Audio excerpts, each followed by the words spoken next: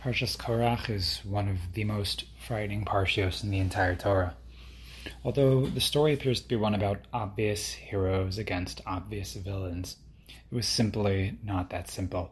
We have the benefit and perhaps disadvantage of reading the narrative through the lenses and words of the divine narrator. That same benefit and disadvantage is what allows us to experience the dramatic irony and comfort of knowing that Korach and his assembly would not possibly succeed in their attempt to overthrow Hashem's chosen leaders, Moshe and Aaron. But the story just was not that simple. Korach was supposedly an incredible Talmid Chacham who was endorsed by over 200 members of the Sanhedrin, undoubted Gedolim of the unmatched generation. And yet, he and every single one of them was wrong.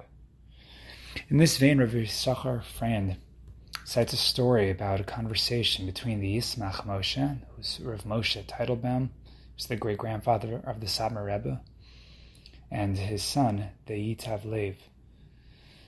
The subject of the conversation was Parshas Korach. The Yismach Moshe told his son that he was able to recall the rebellion himself from his previous Gilgal. When pressed to disclose what he remembered from that event, the Yismach Moshe reported that the Sanhedrin largely leaned towards Korach, while the masses largely leaned towards Moshe Rabbeinu. And when pressed further to divulge whom he sided with, the Yismach Moshe confessed to his son's astonishment that he remained neutral. Now, how could this possibly be? How could so many righteous, wise leaders be on the wrong side of one of history's most important political battles? And how was it that only the masses, the commoners, knew to back Moshe Rabbeinu? And if people greater than they had failed to see the truth, how did they see it? And why did the Yismach Moshe remain neutral? And most importantly, how could we possibly succeed in our search for Emes today? Now, there are no simple answers to any of these questions. Hence, this parsha is truly frightening. But perhaps the route to the answer, in a line, is what Chazal teach us. Korach screams from beneath the earth, Moshe v'soraso emes. Moshe and his Torah are true. If we are genuinely looking for the Emes, it can literally be found here. But what does this line mean? What do we do with it?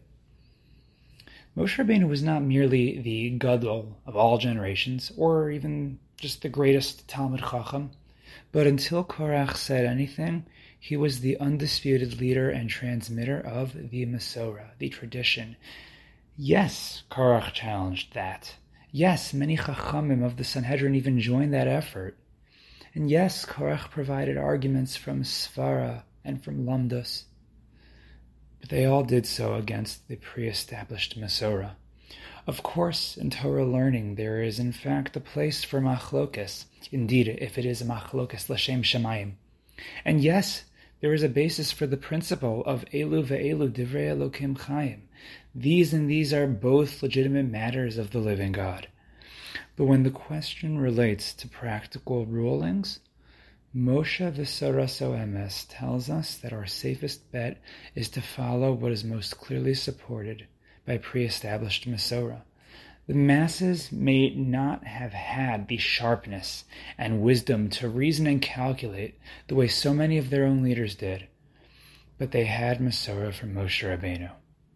Now, all of the above might be easier when you have Masorah from Moshe Rabbeinu, but what does one do in a generation like ours, where there are so many different Rabbanim, poskim, and leaders who have disputes about practical halacha and guidance?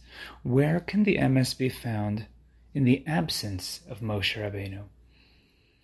Indeed, in our generation, we may be stuck with multiple Masoros, and yet the advice remains all the same. We may not know who is right, quote-unquote, and who is wrong, and there may be multiple forms of Emes, but for practical purposes, our safest bet is always going to be to consistently have a Masorah from a Rebbe or Rav, who as well is ruling in accordance with some prior Masorah. Where there is a Masorah, even if there are varying Masoros surrounding it, there yet remains a connection to Moshe V'Saraso, and we will be as close as we possibly can be to the Emes. Indeed, we won't always be able to detect Emes in its purest form. Chachamim in the times of Moshe Rabbeinu himself missed it. And maybe our job isn't to find it. The world is governed by safek, by doubt. And maybe sfekos are okay.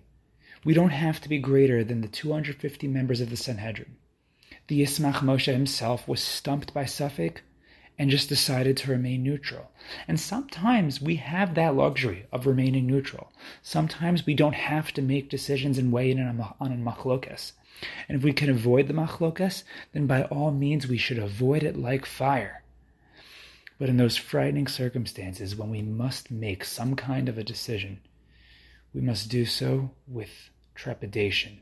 A posek must rule with trepidation of God, whose seal is Emes. And a Ben Yisrael, who is forced to act, must also do so with equal trepidation, all while doing his own due diligence to cling to what he knows to be the Masorah. And with that awe for the Masorah and the earnest search for Emes, we should not only be zocha to be steered in the direction of that Emes, but Hashem should please reveal the ultimate Emes Amitis, the truth of truths, once and for all, with the coming of Mashiach, b'meira b'yameinu.